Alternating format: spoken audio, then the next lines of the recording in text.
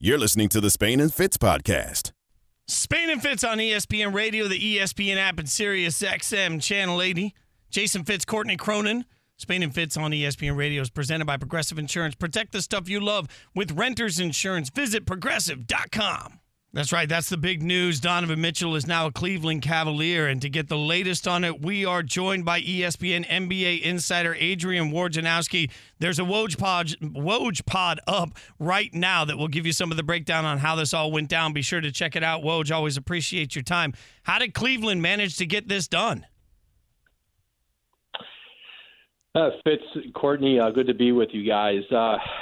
Cleveland lingered in this, and they had been in discussions last week and kind of backed off on Friday when they just couldn't get a deal done with Utah on Donovan Mitchell. They didn't want to keep their players in trade talks. And I think they kind of felt probably the deal would be in New York. And when New York and Utah did not get a deal done by that Monday night deadline that New York had put on Utah, that they were going to sign R.J. Barrett to that contract extension, which then sort of just changed the dynamics of what the trade talks would be just based on salary cap gymnastics. The trade would have to be in a different form, and they didn't want to keep – New York didn't want to keep Barrett in limbo any longer. And so when that deal didn't get done Monday night, Cleveland, their president, Kobe Altman, called Justin Zanuck back, who's the GM in Utah, on Tuesday morning, and then very quietly for the next 48 hours got this trade done. They had to get a sign-in trade with Colin Sexton, which was not difficult. He had been in a stalemate with Cleveland on what that contract would look like. He gets $72 million, and they had a deal done today, and Utah did it without ever going back to New York and giving them another shot at it. They had moved on and were ready to do the deal with Cleveland. Throughout this entire process, Woj, we had heard so much about the fact that the New York Knicks were in a better position than any other team because they own all of their first-rounders, plus they have those 4 future first-round picks from other teams. And obviously the protection levels vary, but I'm wondering, from what you know, was the Cavs deal better than anything the Knicks could have offered, given there's still some uncertainty about what that offer actually was from New York? No, it was not better. And that's why over the weekend, Utah was not ready to move. The Cleveland deal that they did today was basically, I don't think it was much different than what at all. It was what they could offer, right? They could give you 3 first-round picks unprotected, 2 pick swaps, and you kind of knew the players that were going to be it. They were agreed on that. I think they thought they could get – I thought they were close on Sunday night, Monday. I thought they had closed the gap New York and Utah had, that they could get a deal done. And, as I reported in the story that's up on ESPN.com, it essentially came down to New York not wanting to part with Quentin Grimes with R.J. Barrett unless Utah wanted 3 unprotected picks if Grimes was going to be – or excuse me, 2 unprotected picks and a third, like top 4, top 5 protected pick in another year if Grimes was in it. If it was not Grimes and it was going to be Emmanuel Quickley, they wanted 3 unprotected picks. New York essentially said, I'm told, we don't want to do Grimes, but we'll do Quickley, but we want 2 unprotected picks, 1 protected. So it wasn't a very big gulf at the end, but New York didn't do the deal. And I think they thought they would be able to come back and restart these talks maybe after the holiday weekend. And again, Kobe Altman in Cleveland picks up the phone on Tuesday morning. He was at the U.S. Open tennis watching Serena Monday night. I think he saw our reporting on Monday night. Tuesday morning, he called Utah and said, hey, can we start this again? And they did, and they got the deal done. And so, for New York, listen, they certainly believe in R.J. Barrett, but they were willing to put him in a deal for Donovan Mitchell that would have certainly brought them, a player who would have been obviously their best player, 25-year-old all-star who's from New York and who wanted to be in New York and who you would have hoped, if you were the Knicks, could have then been someone who could draw other players, his relationships around the league. And, sometimes you need that first star to come in to start to get others to come. Not everybody wants to be the first one in. And while Jalen Brunson was a great addition this summer, He may never be an all-star, but he's a good NBA point guard. Mitchell was different. And instead, he's on his way to Cleveland and a loaded now Cleveland Cavaliers team that is going to be able to compete with anybody. We're talking to Adrian Wojnarowski on Spain and Fitz, Courtney Cronin, Jason Fitz. And we've spent a lot of time this summer talking about what Donovan Mitchell wants. Do you have any sense at this point of how he feels about going to Cleveland? Yeah, I think he's excited. I think he's excited about the team. That's been my sense tonight. Looking, he's got relationships there. You saw some expression on Twitter. Listen, New York was special for him. It was home, and I think if he was going to be traded, that made sense. But my sense tonight is that he looks at this Cleveland roster and sees a lot of talent and a team that's really ready to do some significant winning over a long period of time. I mean, you look at Darius Garland and Jared Allen are both All-Stars last year for the first time, and Evan Mobley is going to be not just an All-Star, but probably an All-NBA player. He probably is going to be the best of that group they had. And, Karis LeVert is there. Ricky Rubio's coming off the knee injury. He played with Ricky Rubio in Utah. And that's a guy people love to play with. They love, he's got great relationships with his teammates. I think Rubio being there is going to be great for him. But, I think Donovan Mitchell, once the New York thing didn't happen and it became Cleveland, is excited about, looking at what that team can be. And obviously you're back in the East. You're closer to home, to his New York, Connecticut home. And again, this is a coup for the Cavaliers. And Utah, they're starting to stack up a group of draft picks that's going to start to rival what Oklahoma City had, young players. And, they're well into their rebuild. They've got more players they're going to offload there. They've got 13 first-round picks now, most of them unprotected, as they move forward. And they probably have a roster that can get them another couple of those as they trade off the rest of their, veteran players. Yeah, Woj, what is Utah's long-term vision now in all of this? I was just going through the haul that they got with those, trading Gobert and with Mitchell now. 13 first-round picks through 2029, and we know that that's probably going to go up in the coming months when they maybe move on from Conley, Clarkson, Bogdanovich, all of those things said. What is the long-term vision for Danny Ainge's group? Yeah, it's Courtney, it's a full rebuild, and it's try to gather some young players. Remember, they picked up Talen Horton-Tucker from the Lakers, still 21 years old. They like him. Minnesota was a little more of a pick-heavy trade, but they get Kessler, the rookie 7-footer from Auburn, who was their number one pick in Minnesota, who came and really made it a 5 first-round pick deal. And, I think they felt they had gone as far as they could go with Gobert and Donovan Mitchell, and they're going to start over first-year coach and Will Hardy, who, is very well regarded. And I think people believe Will Hardy is going to be a really good head coach for them. And he'll get to sort of start from scratch. And they have an ownership group that is going to be patient with this, who believe this was the right path to go. And, I think for Utah, this is, it's a very clear path now. And they in trading their 2 all-star players, they've gotten a pretty good return. Again, a lot of picks and more to come. And that's sort of the reality of the league. If you're not competing, if you're not contending, you need to be in a rebuild. That middle place is the worst. And I think they started to fear they were ending up in that middle, we can't get out of the first round of the playoffs place. You guys can follow him on Twitter at Woj ESPN. You know that. Woj, man, I know you're slammed tonight. This has been a crazy day. We genuinely appreciate you taking the time to come on, my friend. Thanks so much. Thanks for having me, guys. Have a great holiday weekend. Adrian Wojnarowski, ESPN NBA insider. Again, if you missed any of that, it'll be up in the podcast. Some significant answers from Woj. He's also got the Woj pod up there that'll give you more of the breakdown of how this all went down. But some significant answers there from him. Make sure you check it all out. In the meantime, the Williams sisters are in action, and we've got a massive rivalry in college football living up to all of the hype right now. We'll get you updated on it next. Spain and Fitz on ESPN Radio. Courtney Cronin, Jason Fitz.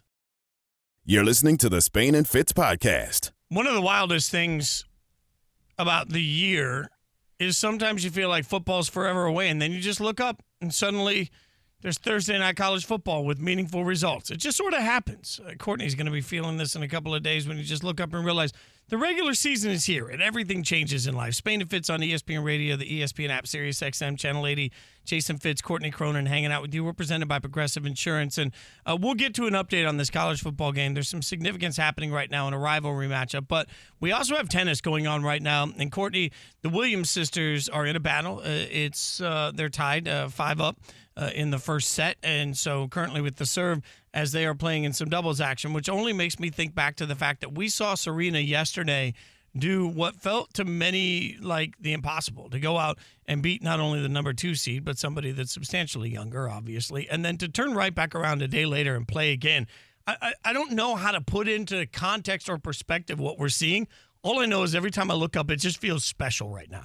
Yeah, and it's such a cool thing to see after, this whole week, this whole month is going to be about Serena Williams, and what we expect is probably, as she intimated in that Vogue article, her last U.S. Open that she's going to play and that she's headed towards retirement. So, of course, there were people thinking at 40 years old that she was not going to be able to out-athlete the 26-year-old she was playing in her opening match on Monday night, but it's really remarkable to see that when she wants to turn it on, even after bowing out of the first round in Cincinnati and then Toronto in the warm-up matches, that she still is the greatest of all time in going out like the greatest of all time should. So, it's exciting.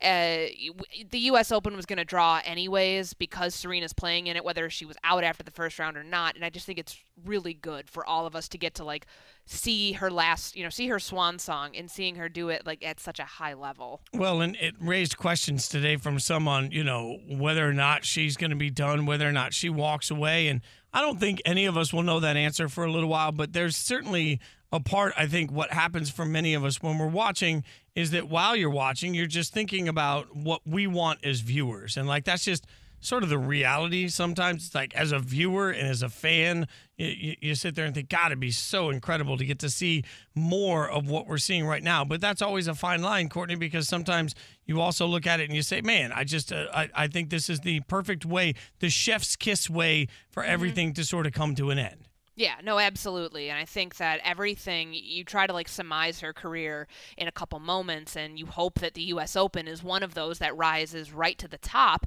as we're watching it in real time.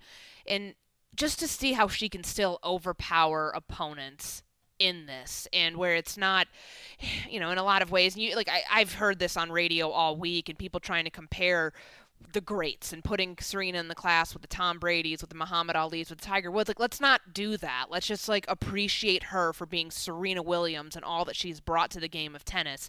I think it's so incredible to see that in real time. Again, this is probably the last time that we're going to get to see this, as everything she's intimated to this point. It's exciting to watch because you know that you're watching greatness on its way out. Yeah, to your point, Courtney, I would love to see a world where we started talking about everything the way we talk about liquor. Like when I walk into a bar and I order vodka, I order, some people like top shelf. Some people like, just a little above that, like something in the range of. I wish we could just finally accept that a bunch of these athletes belong on the top shelf and it doesn't really matter which one's comparable to which. It's just they're all sort of living in the echelon of greatness. That's oversimplification by me. Not oversimplifying college football, though, right now, is we have Pitt, number 17 in the country, driving right now. They're in a second and goal situation with about 4 minutes to go in the first half, but they trail West Virginia 7-3. And it's always interesting to me, Courtney, because, I like to dabble in a little gambling, but I'll be honest, I'm so nervous about week 1 games because unlike the NFL, there is no preseason in college football, right? So your first opportunity to see these teams, other than just what we've seen on paper, is live on a field and an outcome that counts. And sometimes that makes this just maddeningly unpredictable. When you have a rivalry matchup in the beginning of a season like this, it's great for college football for the fans. But as somebody that, again, likes to dabble in it, I look at it and say, I'm not stunned to see a close and weird game so far because we haven't seen anything from anybody.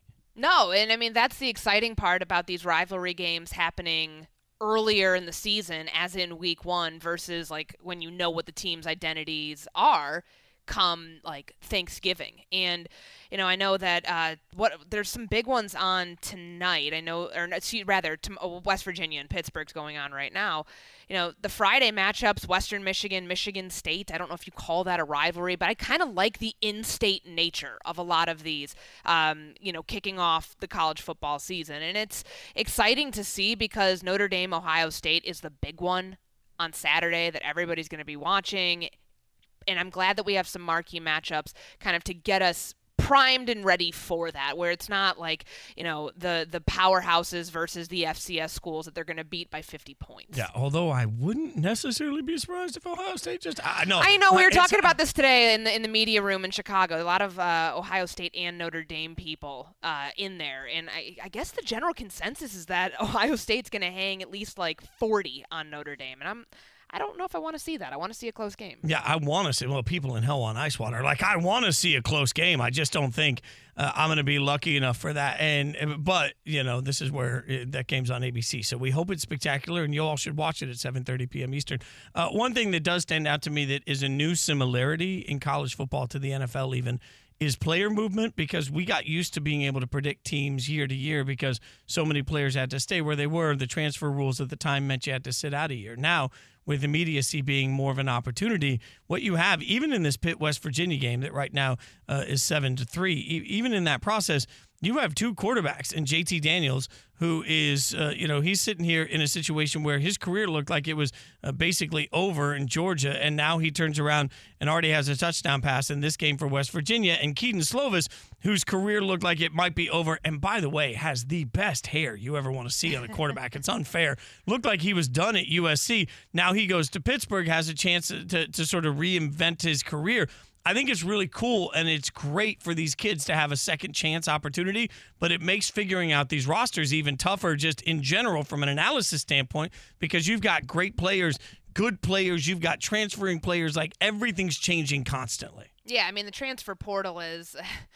for whenever the next NCAA football game comes out, I think it's going to be really interesting to see those rosters get updated in real time because of how much movement there is every single year within the transfer portal. And it's wild when you see somebody was at one school one year and then the next year they're starting somewhere else because of the immediate eligibility and all of the things that had been done away with from the previous rules, and kind of to the benefit of the transfer portal, where you're starting to see the free agency process of college football affect the makeup of these teams in ways that can actually affect games earlier in the season than maybe we had seen previously. Yeah, if you weren't already my bestie, the fact that you took this to the NCAA football game really makes, that's the one thing I've told my agent 300 times. I don't care what else happens in my life. Just get me in that damn game. That's all I want. I just want to be a voice in that game. That's it. Like a voice, maybe just a tweeter, but preferably a voice. Let's get me a little role here. And then, I can say I was in a video game for the rest of my life. That's the only goal that I really have. We'll keep you updated on all of the action going on. But in the meantime, how's Cleveland feeling about Donovan Mitchell? We'll go to somebody in Cleveland that knows incredibly well next. Spain and Fitz. You're listening to the Spain and Fitz podcast. I mean, I guess I expected at some point that Donovan Mitchell would be traded, right? Most of us thought that was going to happen. It's just we spent all summer talking about it, and it never really occurred to me that we'd actually be sitting here right now talking about Donovan Mitchell, the Cleveland Cavalier. But that's where we are. That is the breaking news. Spain and Fitz on ESPN Radio and the ESPN app, Sirius XM Channel 80, presented by Progressive Insurance. Spain and Fitz on ESPN Radio, presented by Progressive Insurance. Get a business insurance quote online in as little as 6 minutes. Visit progressivecommercial.com. They're going for it. Courtney Cronin, Jason Fitz in on Spain and Fitz, presented by Progressive Insurance. And now we're going to get some insight from Cleveland. We talked to Woj earlier. If you missed it, it'll be in the podcast, I promise. But in the meantime, we got to get some insight on how all of this feels on the ground in Cleveland. Chris Fedor from Cleveland.com joining us now. Chris, really appreciate your time. What's the local reaction to Donovan Mitchell now being a Cav? I think anytime you have this kind of blockbuster, surprising trade, it's a little bit mixed, but I think the majority of people believe that this is a good move for the Cavs around town. There are some that feel like the Cavs gave up too much of their future, but I think the belief is that this is a good move for the Cavs, and now they are positioned to have a higher ceiling than they did before this trade. Chris, just get us up to speed here, because I remember when Donovan Mitchell and the Utah Jazz, it looked back in the end, beginning of July, that he was going to get traded. The Cavs were not in the mix. It looked like it was New York to the Knicks or bust, and obviously that didn't happen. When did Cleveland get into the sweepstakes, and how did they do that? Summer League, actually. The Cavs had conversations with the Jazz at Summer League, but those are just cursory conversations, and I was told at that point they felt like the price was going to be way too high for Donovan Mitchell, and they weren't going to be able to put together a package that was going to be one that Utah actually said yes to. But as talks continued to progress between the Jazz and the Knicks, and the Cavs still hung around there, and Utah knew what the Cavs were willing to give up, and the Cavs knew what Utah was looking for, they re-engaged the Jazz a couple of weeks ago, actually, and they felt like there was a path to actually getting a deal done. At the end of last week, the Cavs pulled out once again because they felt like, hey, the price is too high. We don't have a lot of clarity on where we're going to go when it comes to Colin Sexton. We don't have a lot of clarity from you guys on what you're going to do with the New York Knicks. And then a couple of days ago, the Cavs jumped back in there. They re-engaged the Utah Jazz. And part of this is President of Basketball Operations Koby Altman and General Manager for the Utah Jazz, Justin Zanuck. They're very close. The two teams have consummated a couple of deals already in the past, and those two just talk outside of basketball a lot. So it felt like there was a path to getting a deal done a couple of days ago. And for the Cavs to be able to make this trade, acquire Donovan Mitchell, that caliber player, without trading away Darius Garland, Evan Mobley, Jared Allen, that is a huge deal for the Cavs, because if any of those guys would have been talked about, that would have been a deal breaker. Cleveland would not have had any interest in that whatsoever. We're talking to Cleveland.com writer Chris Fedor on Spain and Fitz, Courtney Cronin, Jason Fitz. So, Chris, what are the expectations now for this roster as it sits in the East? I think they're raised, obviously. The question is, just how high are they on the tier of teams in the Eastern Conference? And I think that's a fair question. But if we would have been having a conversation about the Cavs, guys, last week and saying, okay, where did they stand in the Eastern Conference? I probably could have made the argument, the best argument that I could have made realistically is 7, 8, 9, somewhere there in the Eastern Conference, a team that probably had to fight its way into the playoffs through the play-in tournament. Now I think it's fair to have a conversation about the Cavs around the top 4 in the Eastern Conference. I don't think they're on the same level with Milwaukee. I don't think they're on the same level with Boston, the two teams that either won the NBA championship or got to the finals in the Eastern Conference the last 2 years. But, this is a conversation that we can have about the Cavs potentially avoiding the play-in tournament. And this isn't a group that has made the playoffs without LeBron James since 1998. They haven't won a playoff series without LeBron since 1993. Now both of those things are possible, and I think it's fair for the organization internally to have those kinds of expectations. It's not championship or bust. They're not at that kind of level. But if they don't make the playoffs, if they had to fight their way in through the play-in tournament, or if they've lost in the play-in tournament like they did last year, I think it's fair to say that that would be a disappointment after everything they gave up to get Donovan Mitchell. So where does this backcourt of Mitchell and Garland rank among those in the East? Because we know that a lot of teams, I always forget that Atlanta's in that mix too, that they just upgraded their backcourt this offseason. I feel like everybody is following this trend. Where do those two rank?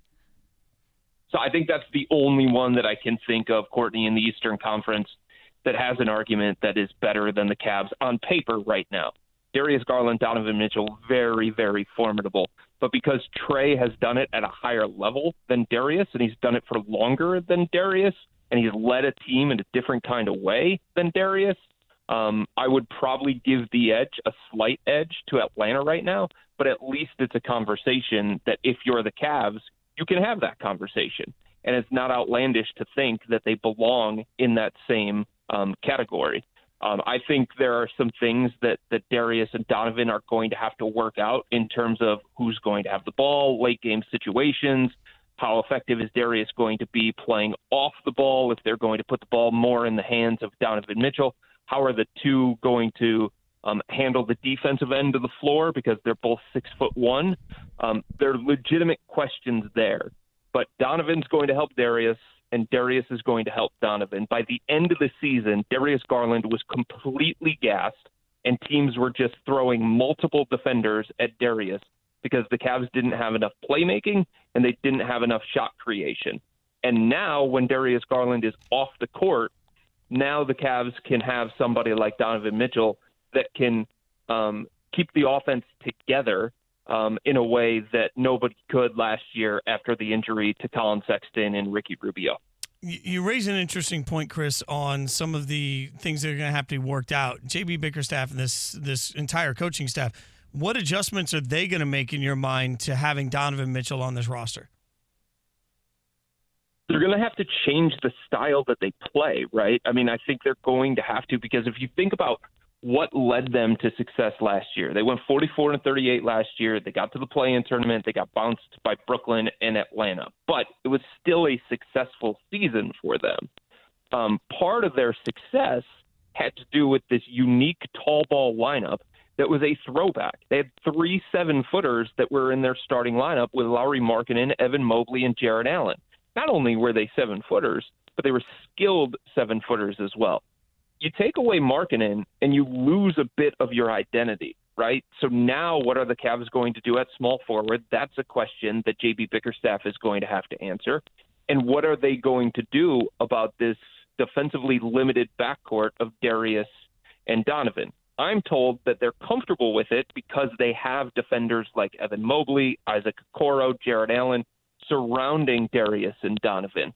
But how they played last year was a certain way because of the personnel that they had. They don't have that same personnel, so it's going to have to be a different kind of way to be effective. They were a top 5 defense last year. I'm not sure they can be a top 5 defense with their backcourt, but if they can be good enough defensively, top 10, top 15, and take a big rise offensively where they were 20th in offensive rating last year, I think that can balance itself out enough. But they're not going to be the same kind of defensive team that they were last year. They can't be because they don't have that same personnel now.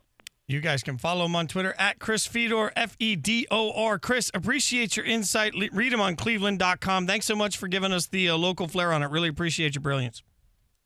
You got it. Anytime. Chris Fedor giving us the insight on how they're going to have to adapt on the big news. Donovan Mitchell is now a Cleveland Cavalier. By the way, you guys have been tweeting us. We got some news from Spain and Fitz Nation. Hype Man Harry tweets out that we need to give the Big 12 some love. He's giving the Big 12 some love while he listens to the show. I get that. By the way, Big 12 love coming here. Oklahoma State, the number 12 team in the country, is absolutely walloping Central Michigan 44-15. That should be a surprise to nobody. In the meantime, there's a bunch of college football action going on. We will catch you up on it. We'll make sure you know what the Williams sisters are doing. And Russell Wilson is absolutely mammothly rich. Well, he already was, but he's even richer now. What's it mean for the rest of the AFC? We'll answer that. Spain and Fitz on ESPN Radio. Courtney Cronin, Jason Fitz.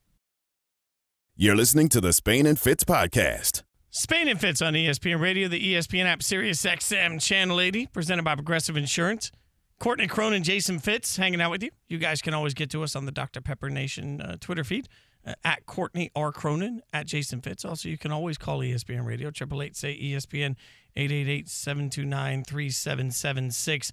Obviously, we've got plenty of action going on tonight. Want to get you caught up on West Virginia, Pittsburgh, and my voice apparently are all tied up. My voice has decided to go straight puberty. You're welcome, America. And we've got 10-10 in the West Virginia-Pittsburgh game. You can check that out on ESPN. It is at the half right now.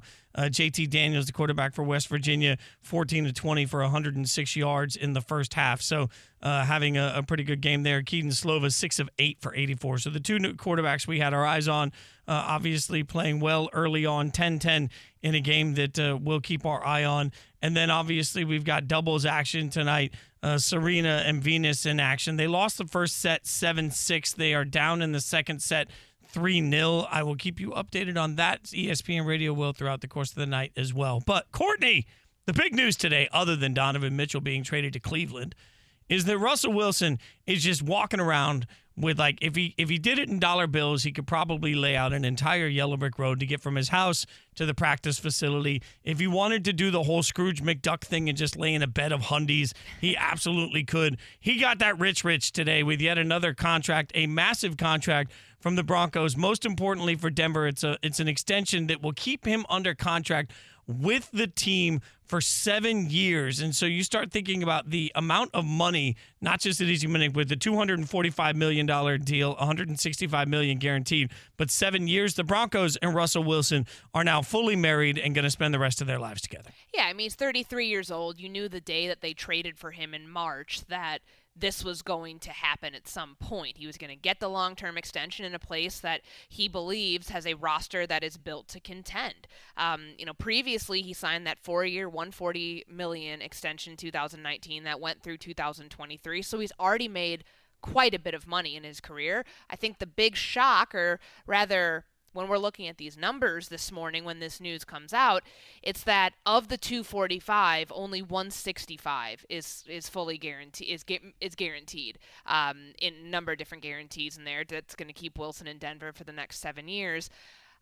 Russell Wilson is a more accomplished quarterback than Kyler Murray, than Deshaun Watson, and you just think, like, looking at that on paper and wondering why he didn't go in asking for the Deshaun Watson type deal. It doesn't hurt the Denver Broncos, because certainly he did them a favor in a way to get the money up front, but it doesn't hurt the quarterback market, because we're immediately shifting our attention, knowing that this one was going to happen, at some point before week 1, to the one that is not done yet before week 1, and that's Lamar Jackson, and wondering how this is going to affect what Baltimore might have cooking for its QB. I always think it's funny because fan bases do this with quarterbacks. Immediately say, well, he should take a discount so that he can have the best build players. The pieces around him. Yeah, right. Exactly. I like the voice, too. We all talk like that. Thank you so much. It's like, well, he's got to take a discount because he needs to win a championship. Here's the only problem with that. Like, how many people listening right now, just in real life, how many of you would say, you know what, I'm going to tell you this. You can make all the money you want, or I'm going to ask you to take 40% less than the value you know that you have, so that the company you work for can be more successful, be it Google, be it McDonald's, be it ESPN. You know what, guys? We're going to ask everybody in the room to just take less so that our situation around can be better. It doesn't make any sense to me. And the problem is some guys want to do that. It's not a problem. Let me say it this way. It's everybody's individual choice. If Derek Carr wants to take less money on his quarterback deal because he thinks it helps Davante Adams get with him and that's how he wants to play, that's great. But does that mean that I should take that sort of assessment from Derek Carr and assign it to Lamar Jackson? Hell no. Like, if somebody in your office, whatever you do, making spreadsheets, making widgets, if somebody says, you know what, I want the widget maker extraordinaire to make more money this year, so I'm going to take a cut and pay. That person may be at a spot in their life where that's easy for them to do. That doesn't mean that you personally have to take less than your fair market value. So I think it gets hard because so often we're looking at it saying, well, if you want to be a great quarterback, you have to agree to take less money. No, absolutely not. No, I agree. And I feel like you have to look at it on a case-by-case basis, but also, like, what does this mean for the greater good at the position? And there are going to be people who say this hurts the quarterback market because Justin Herbert, Joe Burrow coming up on their deals, like, what do they make? You know what I mean? Like, that to me, like, you don't want this to... We know that, like, I say it to say, like, Deshaun Watson was an aberration, and we know that, and we knew that going in and seeing the deals that were signed that, very few were going to be able to top the 230 that he was fully guaranteed, because the NFL and the owners and the escrow rule and the whole thing that kind of, comes together here prevents a lot of that stuff from happening, and it's not like they're trying to change it and give players fully guaranteed contracts. That's the anomaly versus the norm. But where Russell is right now in his career and being okay taking less to let this team build more, build around him more. I think what Jeff Legwold had said, Denver Broncos writer for ESPN's NFL Nation, when we talked to him earlier in the show, made a lot of sense, that George Payton got to Denver a year ago and started building, and now anything less than the playoffs for this team, considering what's around Russell Wilson, is going to be considered a failure. So, he's in a situation now where, the market aside, it puts him in a role where he can succeed beyond, everybody else talking about the quarterback market and what his deal does to affect the future earnings of other people. Because I don't think, honestly, he's all that concerned about it. Because, again, he could have gone in there and said, look at my resume. I've played the last 10 years with Seattle. I got them to a Super Bowl. All of those things, and probably top where, he is at right now.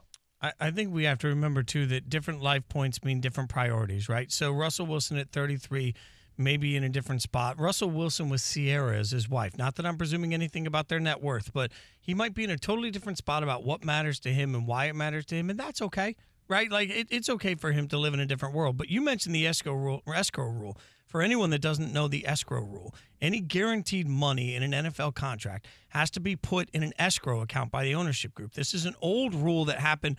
It's been in place forever, basically, where back in the day it was put in place so that owners wouldn't write contracts with checks they couldn't eventually cash. Now it's there, and it becomes a reason why some ownership groups will turn around and say, well, we can't pay you this much money because we'd have to put it forward. If you're Dean Spanos, the owner of the Chargers, you're worth, according to the Google machine, about $1 billion.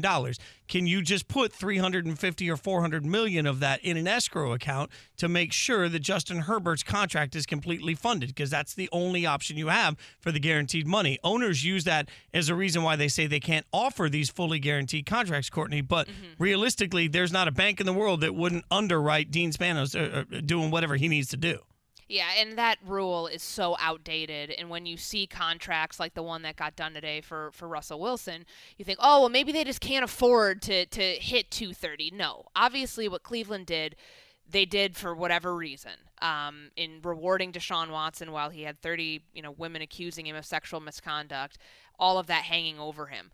They could hit 230. All of these other owners that are billionaires can hit that amount, but they use the escrow and the funding rules, what it's called, to hide behind that and be like, oh, well, I don't know. We got to make sure we're good for the money. It's just a silly thing. And, it came into play here and it came up again today. Well, at the end of the day, I want every player to go out and get theirs, and I want every player to have the ability to get market value, whatever that may be. And Lamar Jackson may know exactly what he's doing at this point, so I think a lot of us are making a ton of presumptions. We'll wait to hear from Lamar. Speaking of that, you can hear from Lamar Jackson and Russell Wilson. They're both going to join Freddie and Fitzsimmons tonight. You don't want to miss it. Thanks for hanging out with Courtney Cronin and Jason Fitz on Spain and Fitz. Thanks for listening to the Spain and Fitz podcast.